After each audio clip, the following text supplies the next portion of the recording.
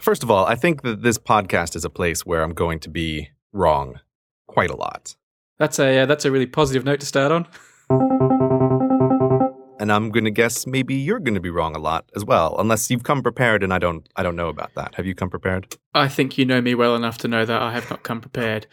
But is that a bad thing? Like, I know you don't like wrongness. Well, that's the impression I've always had of you. But, like, it doesn't bother you in conversations. So why is it such a problem? Conversations are different, right? So you do know. I get a little freaked out when I make those videos. That's why like a podcast is a different kind of thing, right? I can just talk to you, and the expectations are lowered. It's a different format. So you think because you've written a script, there's a new level of responsibility on you. On the internet, if you're making something for other people, and it is a purportedly factual thing, and if you're not just a total jerk, there's some kind of burden on you to make sure that what you're saying is correct.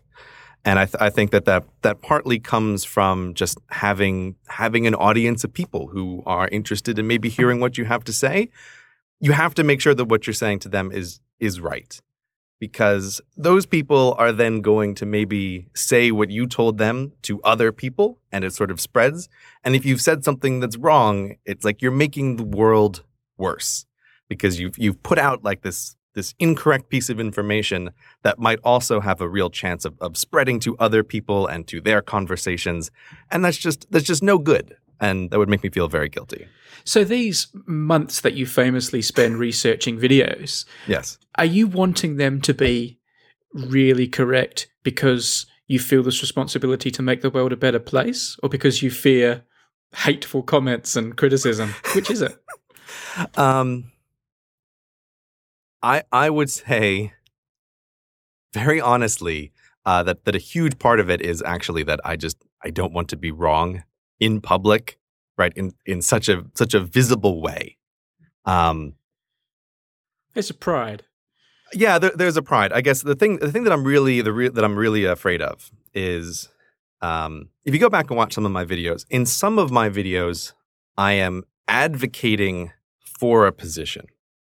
So the voting videos, for example, right? I am trying to convince people of something there. Or the video about the Electoral College, right? I'm trying to convince people how terrible the Electoral College is. Or the copyright video. I'm trying to convince you, I don't say it explicitly, but I'm trying to convince you that the copyright system that we currently have is kind of a terrible idea. Yeah. And the thing that I live in terror of on those days, the days that I have uploaded a I'm trying to convince you video, is that within the first 30 minutes, someone is going to leave a comment that just demolishes my central argument. And that is a terrifying thing to worry about, because, I've just made this video, I've put it up on the internet, a bunch of people are watching it, right? And I'm doing my best to try and convince you of something. And then someone comes along and just devastatingly shows that I am incorrect. And I'm very happy in casual conversations to try to change my mind and to discover that I'm wrong about something, and then to adopt a correct opinion. But to have that process happen in front of maybe hundreds of thousands of people is kind of terribly embarrassing. So when I upload something, I really don't want it to be wrong. Are you worried about the big howler or the little thing that slipped through the net? Because something that was said to me by a very wise man, and it was very true, that is, when you're making an argument like the ones you're talking about there, it can be the small thing that undoes you, because someone might point out, oh, you said that treaty was signed on January 13 when in fact it was January 14. Suddenly they use that mistake to undermine every single other thing you've said in your video or your argument. So are you worried you're going to trip over the small thing, or are you worried about something so huge and fundamental, which seems like a harder mistake to make?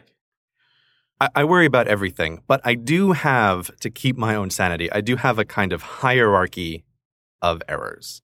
And so at the top of this, the worst thing is what we've just been discussing, is your argument is invalid error.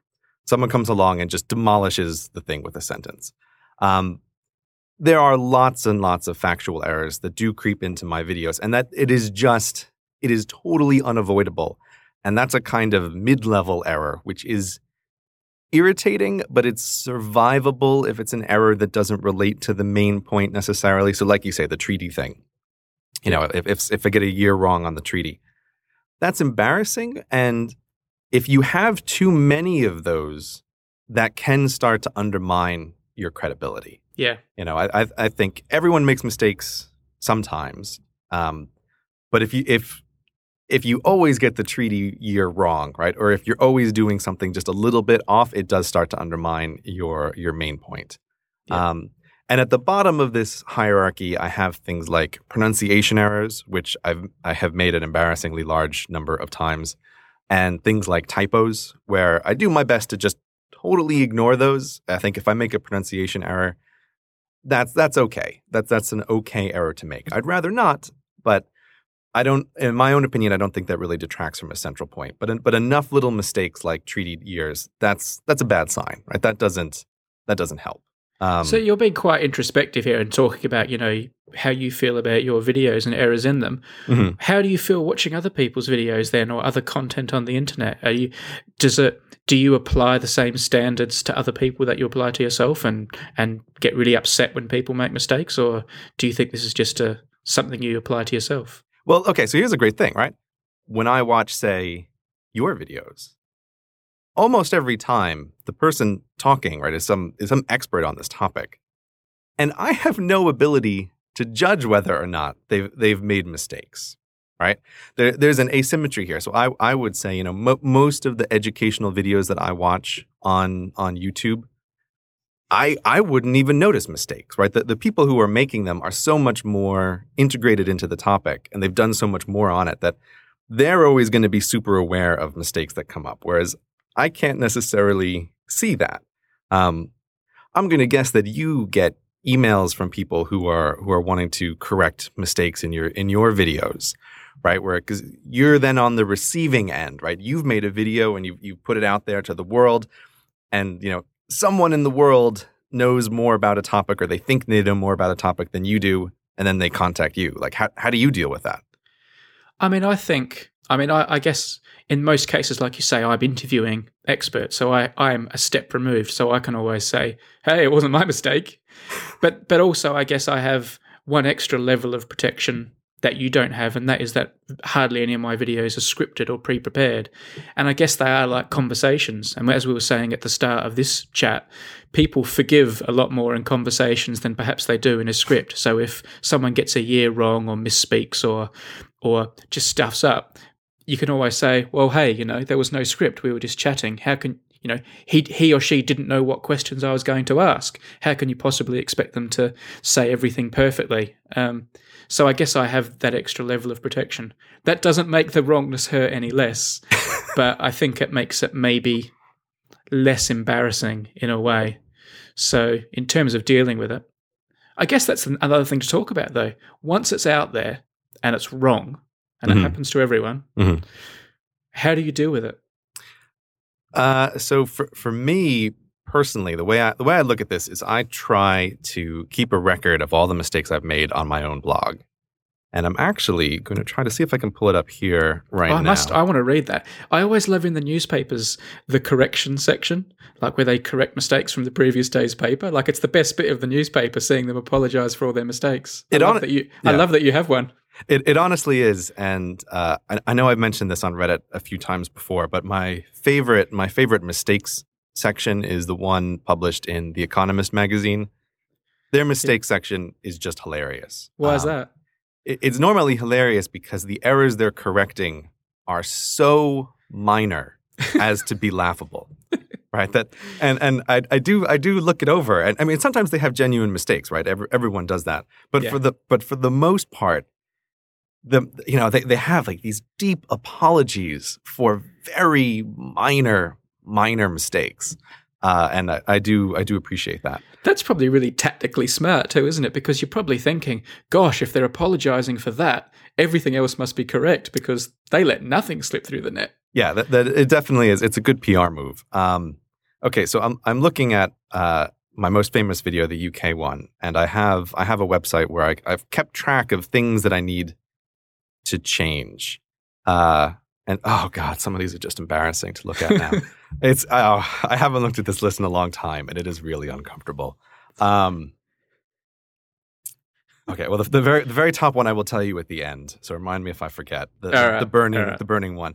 Oh god, this was awful too. This is not so much a mistake as it was just terribly insensitive. But I colored Northern Ireland orange at one point in the map, right? Yeah. Now, I was not aware of the political implications of coloring Northern Ireland orange, but boy, did I hear about that right after the video was uploaded. And so I have a note here that I said, in because these are notes for if I ever redo this video. Do not do Northern Ireland in orange. Right. That's exactly right. Northern Ireland will be yellow, not orange. And also, so a minor mistake was I was trying to do the national colors to some extent, and I reversed England and Wales. So England should be white, Wales should be red. I had it reversed in the video. I neglected to mention that the United Kingdom is part of the Commonwealth realm. I think I described it as being sort of above the Commonwealth realm, like it rules over this thing, not as part of the thing itself. Oh, God. Now here's the thing I'm going to mess up again because I don't know how to do it right. I mispronounced the Orkney Islands. Yeah, that's right. Yeah. Is that right? Is that right now? Yeah. That's how I say it. Although I notoriously mispronounce everything in the UK as well. So I'll take your word for it. Yeah. I have. Oh God. Also, yeah. I said the Church of England was the church of the whole of the United Kingdom, but it is not, as the name itself might specify. It is just the Church of England. It is not the Church of Scotland as well. Oh, don't do this to yourself, Greg. It's terrible. Yeah, I can feel your pain. Oh God, this one just killed me. This really kills me too. I used the word sovereign in just the wrong way many times, and I felt really dumb about that. I called the constituent countries sovereign, and this is not the correct term to use at all to describe the situation. This video is like the foundation of your success. It's where it all started, and you're undermining everything I believe in now. Oh, I know. And then I have this whole. I messed up a couple of places in the order. I'm saying the British Overseas Territory in order of descending population, and there were a couple that I got out of order, which is also just very painful. Let me tell you this, right? Okay. I know this is about being wrong on the internet, and being wrong on the internet is a bad thing. But as someone who used to work in newspapers, I can promise you being wrong in newspapers is worse because it's printed so many times and it's a hard copy and you see it everywhere, and then you go out for a coffee break and you see piles and piles of the newspaper sitting in the shop with your mistake sitting on the front page. That has happened to me. One of my first ever front page stories was about a big march or parade that was happening in my hometown. Uh-huh. And I swaggered into work the next day, Mr. Front Page, thinking I was all that.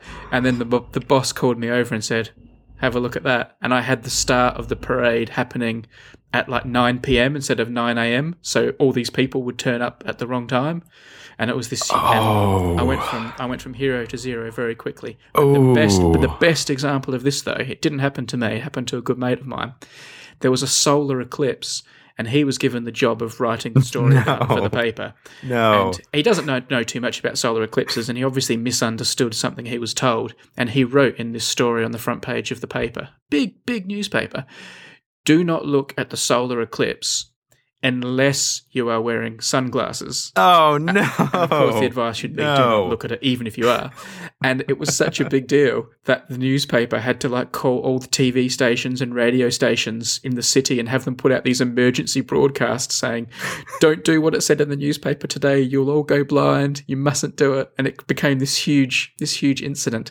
And there's nothing you can do about it. You can't even take the video down. You can't kill the web page. You can't print new newspapers. You've just made this mistake that is there in hard copy all day. It's terrible. Those two are particularly bad because you are compelling someone to action in an incorrect way, potentially a permanently life-changing kind of way. Yeah. I'd rather have someone miss the parade than go blind, but yeah, definitely. it's a terrible thing. Yeah, so I will grant you that those are particularly bad kinds of errors, and just to have someone to have someone not know the perfect order of the British territories populations, that is less bad than missing a parade or going blind. Yeah, no one's going to turn up to the wrong country because they misunderstood a CGP Grey video. But. Yeah, I hope so anyway. So someone might blame that on me. Although, okay, so now compared to your story of potentially blinding people, the error that burns in my soul is going to just pale in comparison. Let's do it anyway. Let's hear it. What's this one that's top of the list?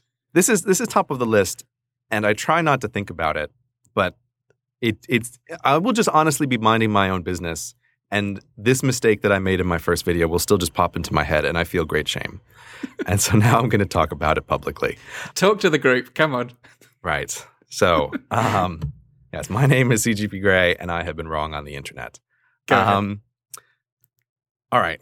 So, hello, CGP Grey. Right. Sorry, I thought I should go with you there. No, that's fine. It's hard to even build up to this, but so in the video, I am talking about the island of Ireland, right? So next to Great Britain, we have the island itself, the geographical entity. Just sitting to the west there of the main. The main. Just sitting to the west of Great Britain. Yeah. And so in the video, I can't remember the exact phrasing now off the top of my head, but I start to talk about the various places here, and I say, okay, well, we have this island, which is Ireland. We have Northern Ireland, which is part of the UK, which, as we mentioned, I already showed in orange, right, which is bad as well. And then I move on to talk about the country that takes up the rest of the island, which I made a big point. Like, I hammered it home that the name of this country is the Republic of Ireland. Yeah. Now, here's the problem. I am a citizen of this country. Yeah. Right? And I say the name is the Republic of Ireland. And immediately after the video goes up, I have a whole bunch of people emailing me going, that's not the Republic of Ireland. That place is called Ireland. And I think this might have even happened on a public forum. There might be a record of this somewhere. I got into an argument with a guy where I said, no, the name is the Republic of Ireland. You don't know what you're talking about. I'm a citizen of this country. That's the name. And he says, that's not the name. And I go, yes, it is. I have my passport in the other room. I checked it before I made the video. That's the official name. He goes, check again. I go, fine, I will. I walk into the next room. I look at the passport and it says Ireland. It does not say Republic of Ireland. And it burns in my soul that I made a point of it in the video to say, people sometimes think it's called Ireland, but it's really the Republic of Ireland, and Ireland just means the island itself, right? And I'm a citizen of this place, and I got it wrong in such a public way, and I thought I had checked it, but obviously my brain was already pre-committed to this piece of information. And so when I just glanced at my passport, my brain was like, oh yeah, it's the Republic of Ireland. That's what it says in this piece of paper. Don't look too closely. You'll have to, change your beliefs. And oh God, it's just awful. I'm getting flustered even talking about it. People are going to say, why not take the video down or replace it? Perhaps, I guess, I don't know if this is really obvious to people or not, or whether it's something that it's more people who make videos think about, but perhaps you should point out why you haven't just pulled down this video and corrected it. It would, it was not that hard thing to do technically. Yeah. Okay. You're entirely right. There's a couple things here. But the technical side is that it is difficult on YouTube to do this. And so you cannot edit a video that is in place in the YouTube system. I cannot submit a fixed version of the video and have YouTube replace it with the same link. And I was going to say that is the problem there, with the same link. And this is both a blessing and a curse, because I've spoken to other YouTubers about this. If YouTube did allow people to correct the video to upload an amended version, I would still only have that one video, right? I would have just spent all of my time revising and perfecting and changing a whole bunch of stuff in it. Because even if I watch it now, there's a couple of places where I know there's a few little visual glitches, and then listening to it again, I would think, oh God, I have to just record the whole of the audio, right? Which would then doubtlessly introduce some kind of additional error, which then I would have to fix. So if YouTube did allow me to replace the videos, I would have only made one video. So it is a blessing in the sense that it forces me to move forward. But it's a curse because it forces you to live with your mistakes, right? Which is why I think I tend to obsess about this stuff so much, because once it is up there, you cannot change it. Can I put something else out there that I want to talk to you about? Because I know you're a stickler for things being right. Yeah. And I don't want to come across as the advocate for wrongness, because I hate wrongness as well. No, I think that's obviously has to be your position, right? You are the advocate for wrongness if you are making any kind of ulterior argument. There's no gray here. It's all black and white. Let me put this to you. I don't know if it's a term you're familiar with, but I mean, I used to work for the BBC and in media, and there's this term that they say, wrong but not for long. And what that refers to is usually when there's like a breaking news story. I'll give you an example. Say there's been some catastrophe or something's happened, something serious. And I don't want to belittle serious catastrophes, but they happen and there's a lot of interest in them. And when that happens, an institution like the BBC, which sort of prides itself on correctness, is very cautious, and they're very careful about what they broadcast and say, and they won't release any information about maybe casualties and names and information until it's been, triple checked and confirmed by the appropriate source and signed in triplicate. And then you get your TV stations, perhaps like in the UK, Sky, which is, a big commercial news network, and they're perhaps a bit more cavalier about things, and they'll just say what they know or what they hear, speculation. We're hearing that there could be 5 people dead. And then if it turns out they're wrong, well, they're wrong, not for long, and they'll change it and say, well, actually, it turns out no one's died. Or that it might be, turns out it's even worse than we thought, and this has happened. And I used to work for the BBC, and we used to sit in meetings sometimes and discuss this cavalier attitude, and all the BBC people would be very sniffy and smug and say, well, we would never do that, and it's irresponsible to be incorrect.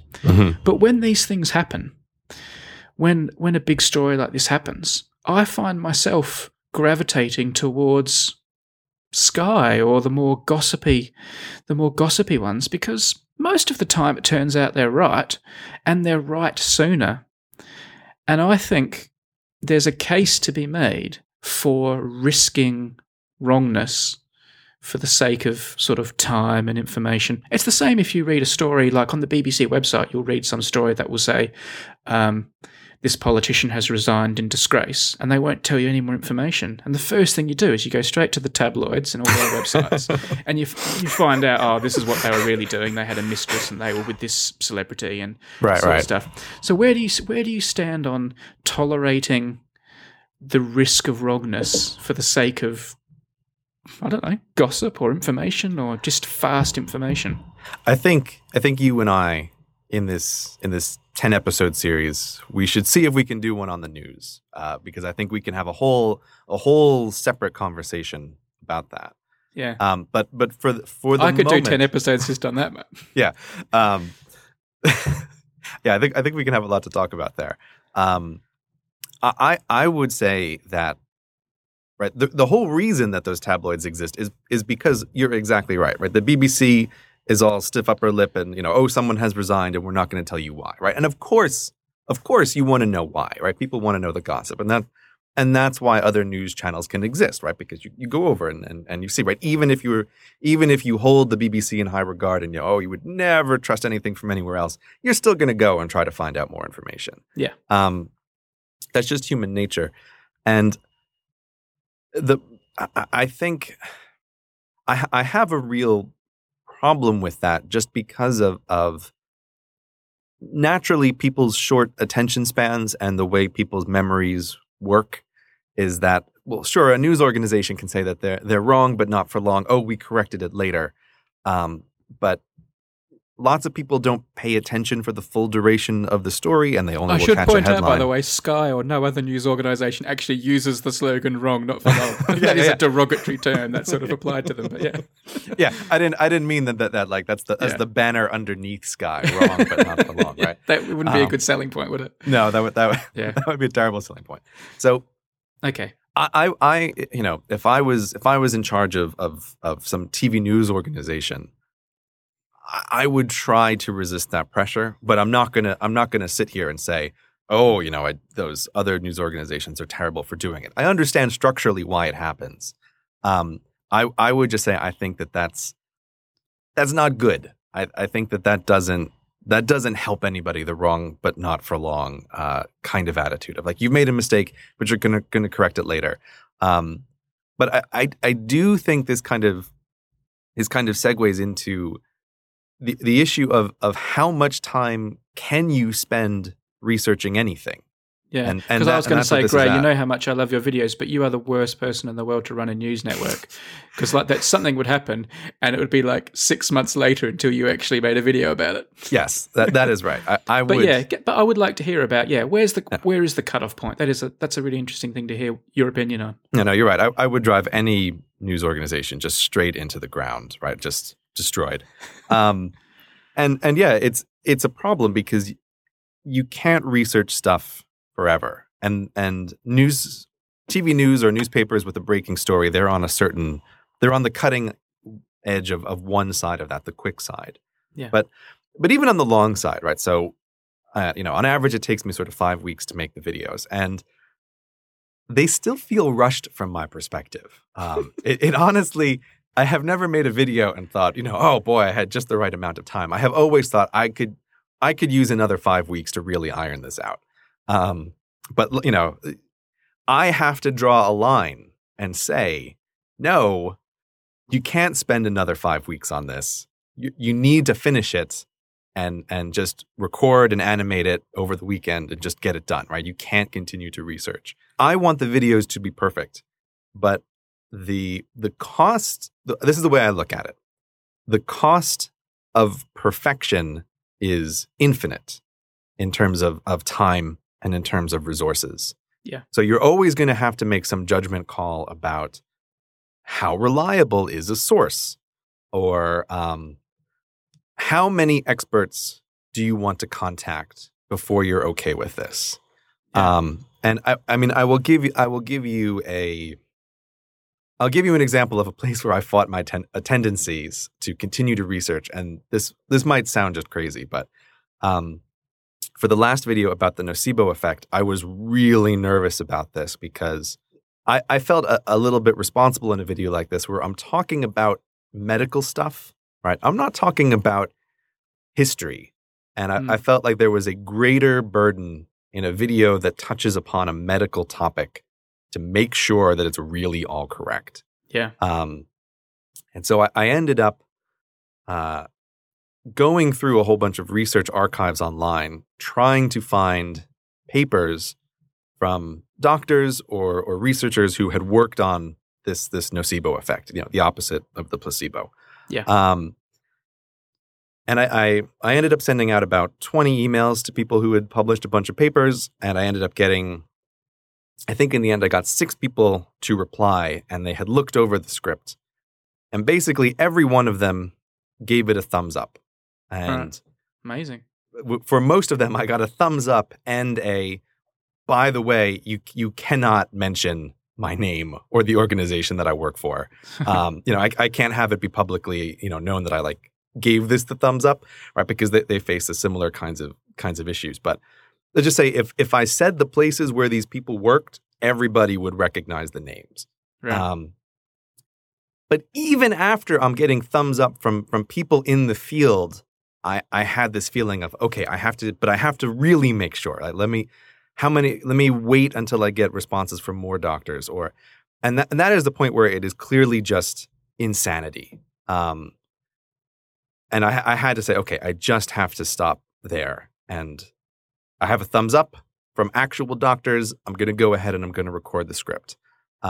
But my natural is the tipping point for you kind of that kind of rational thought that, well, I can't do it forever and I have to draw an arbitrary line, or is it just the need to eat? Well, I mean, yeah, that is the ugly side of the business, is that at a certain point there you have to pay your own bills, right? Which is why I don't exactly have, but fairly close have a monthly cycle.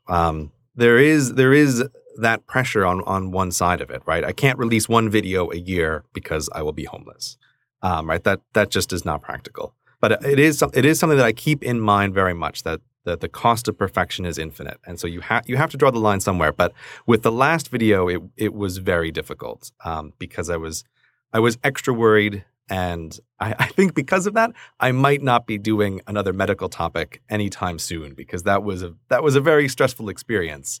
And I was very nervous when that one went live for quite a while. I kept waiting for some email that would just, make the whole empire crumble. Unfortunately, it hasn't come yet. Let me ask you something else then. I'm conscious of time and we can't talk forever. Or yeah. I'm sure we could talk forever, but you do talk there about sort of sources and that, and this does tie into being wrong on the internet. Yeah. How much do you trust the internet? Will you use the internet as a source, or do you only trust sources like human beings? And I know you spend a lot of time in libraries and things like that. Can the internet be trusted? The internet, it represents a whole lot of things. So I think where this comes up the most is like with Wikipedia. Yes, of course. Right. So when I used to teach kids, there was a fierce debate between teachers on the pro versus the anti-Wikipedia side. And I always came down very strongly on the pro side.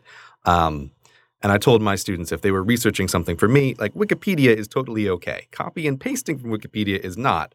But there's no place to get a better overview from things. You'd be amazed the number of times I've been with like top professors in the field and asked them a question and they've said, I'm not too sure about that, let me check, and gone straight to Wikipedia. Yeah. So here's the thing, right?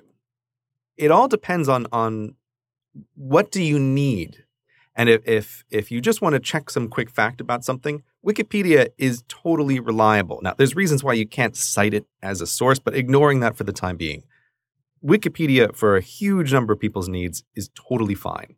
The thing that I have, and I've complained about this on Twitter sometimes, but the thing that I am occasionally disturbed by is if I see something interesting on a Wikipedia article for a topic that I'm pre-researching, I will go through the sources and try to find like the original source of some comment that is mentioned in the Wikipedia article, or the original source of some statistic that is mentioned. That often leads to some great extra material too, but that's probably a talk for another day. Yeah. Yeah. I mean, well, that's just it, right? You can't just make a video from the Wikipedia page, right? It's not possible. But the thing that is disturbing is the number of times that source link doesn't go anywhere. Or I have found, and sometimes where the context of the source link says something that is completely contrary to the feeling that you got from the Wikipedia page itself. And so nothing in the world is perfectly reliable, and it is hard to know when to trust a source completely. And for me, again, why we can have a conversation about newspapers another time. For me, general newspapers, TV news, that is the absolute bottom of the barrel for me, right? That is just if you want an accurate representation of knowledge of the state of the world, that is the worst place that you could possibly start. I'm just crossing a whole bunch of people off the list I'm going to email this podcast to. Yes. Perhaps all your former work colleagues, maybe don't share this with them. Most of my best friends also on that list, yeah. Right. So that is at the bottom of my list. But it gets really ambiguous very quickly. And it is ultimately going to have to come down to some judgment call that I have to make. And that is not easy to articulate, because sometimes, particularly when you're looking at statistics, the organization producing those statistics has some agenda, right? They're pro or anti something. And I think on the internet, too often people will just dismiss that. They'll say, oh, you can't trust statistics from that organization because they're pro whatever. But an interesting question is, maybe they're pro whatever because of those statistics. Yeah. Right? That, there has to be some actual state of the universe, right? There's some state of this thing that is correct. Yeah. And so there's going to be some organization that is advocating for that thing because of those statistics or against a thing, whatever it is. And that is, I don't have a solid answer for that. It ultimately just comes down to a judgment call, and it is very, very hard sometimes to know who to trust and at what point you have to stop looking. I will just mention one last little thing here quickly, which is, I wish I could come up with an example off the top of my head.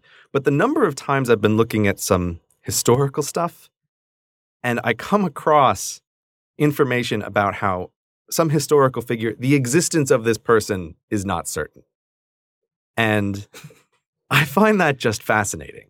I think history is a topic in particular where the realm of the unknown is very large. And so here's a case where I won't venture to be wrong. I'll just be vague. Yeah. But I know this is true for one of the Greek philosophers, that there's serious debate over whether or not they existed, or whether they were just a debating tool in the writings of other philosophers, right? And that's probably not going to ever be solved. Yeah. Right? We'll never know maybe if Greek philosopher X was real or not real, or if they were just a rhetorical device that was used by everyone at the time. Or an amalgamation, like Robin Hood is sort of said to be this amalgamation of a whole bunch of different rogues who are around at the time, and they get sort of merged into one uber rogue. Right. That's the same kind of thing. An infinite amount of research is never going to make that situation any more clear.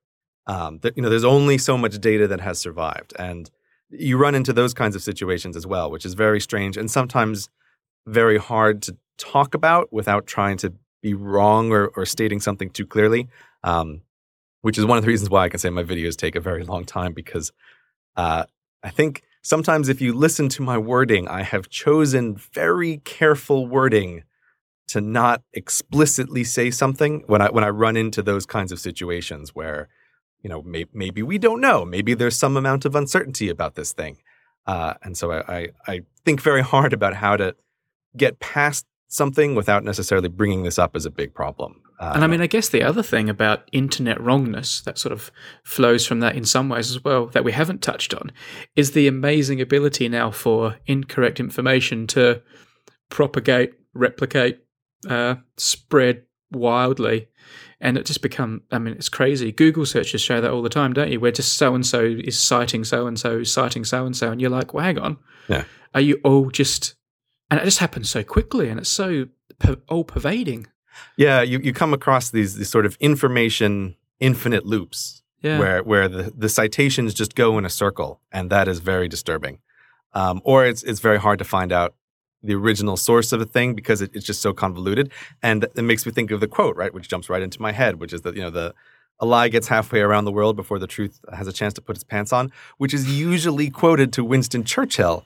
But if you look into that, it is not clear where this first came from. And it's quoted to a whole bunch of people. And I love that this quote about the spreading of incorrect information, the origin of it is also uncertain. And I think those kinds of things are just very interesting sometimes. And we live in a world where things are just uncertain. You can't know for 100%. Unless you're a mathematician, I guess. Mathematicians know 100%. I think there's one thing we know almost for 100%, and that's that our time's pretty much come to an end, but we're going to do another one of these soon. What do you reckon? Okay. I think that sounds good. All right. All right. Good one. Good. Thanks for your time, man. Yeah. I'll talk to you later. Bye then. All right. Take care.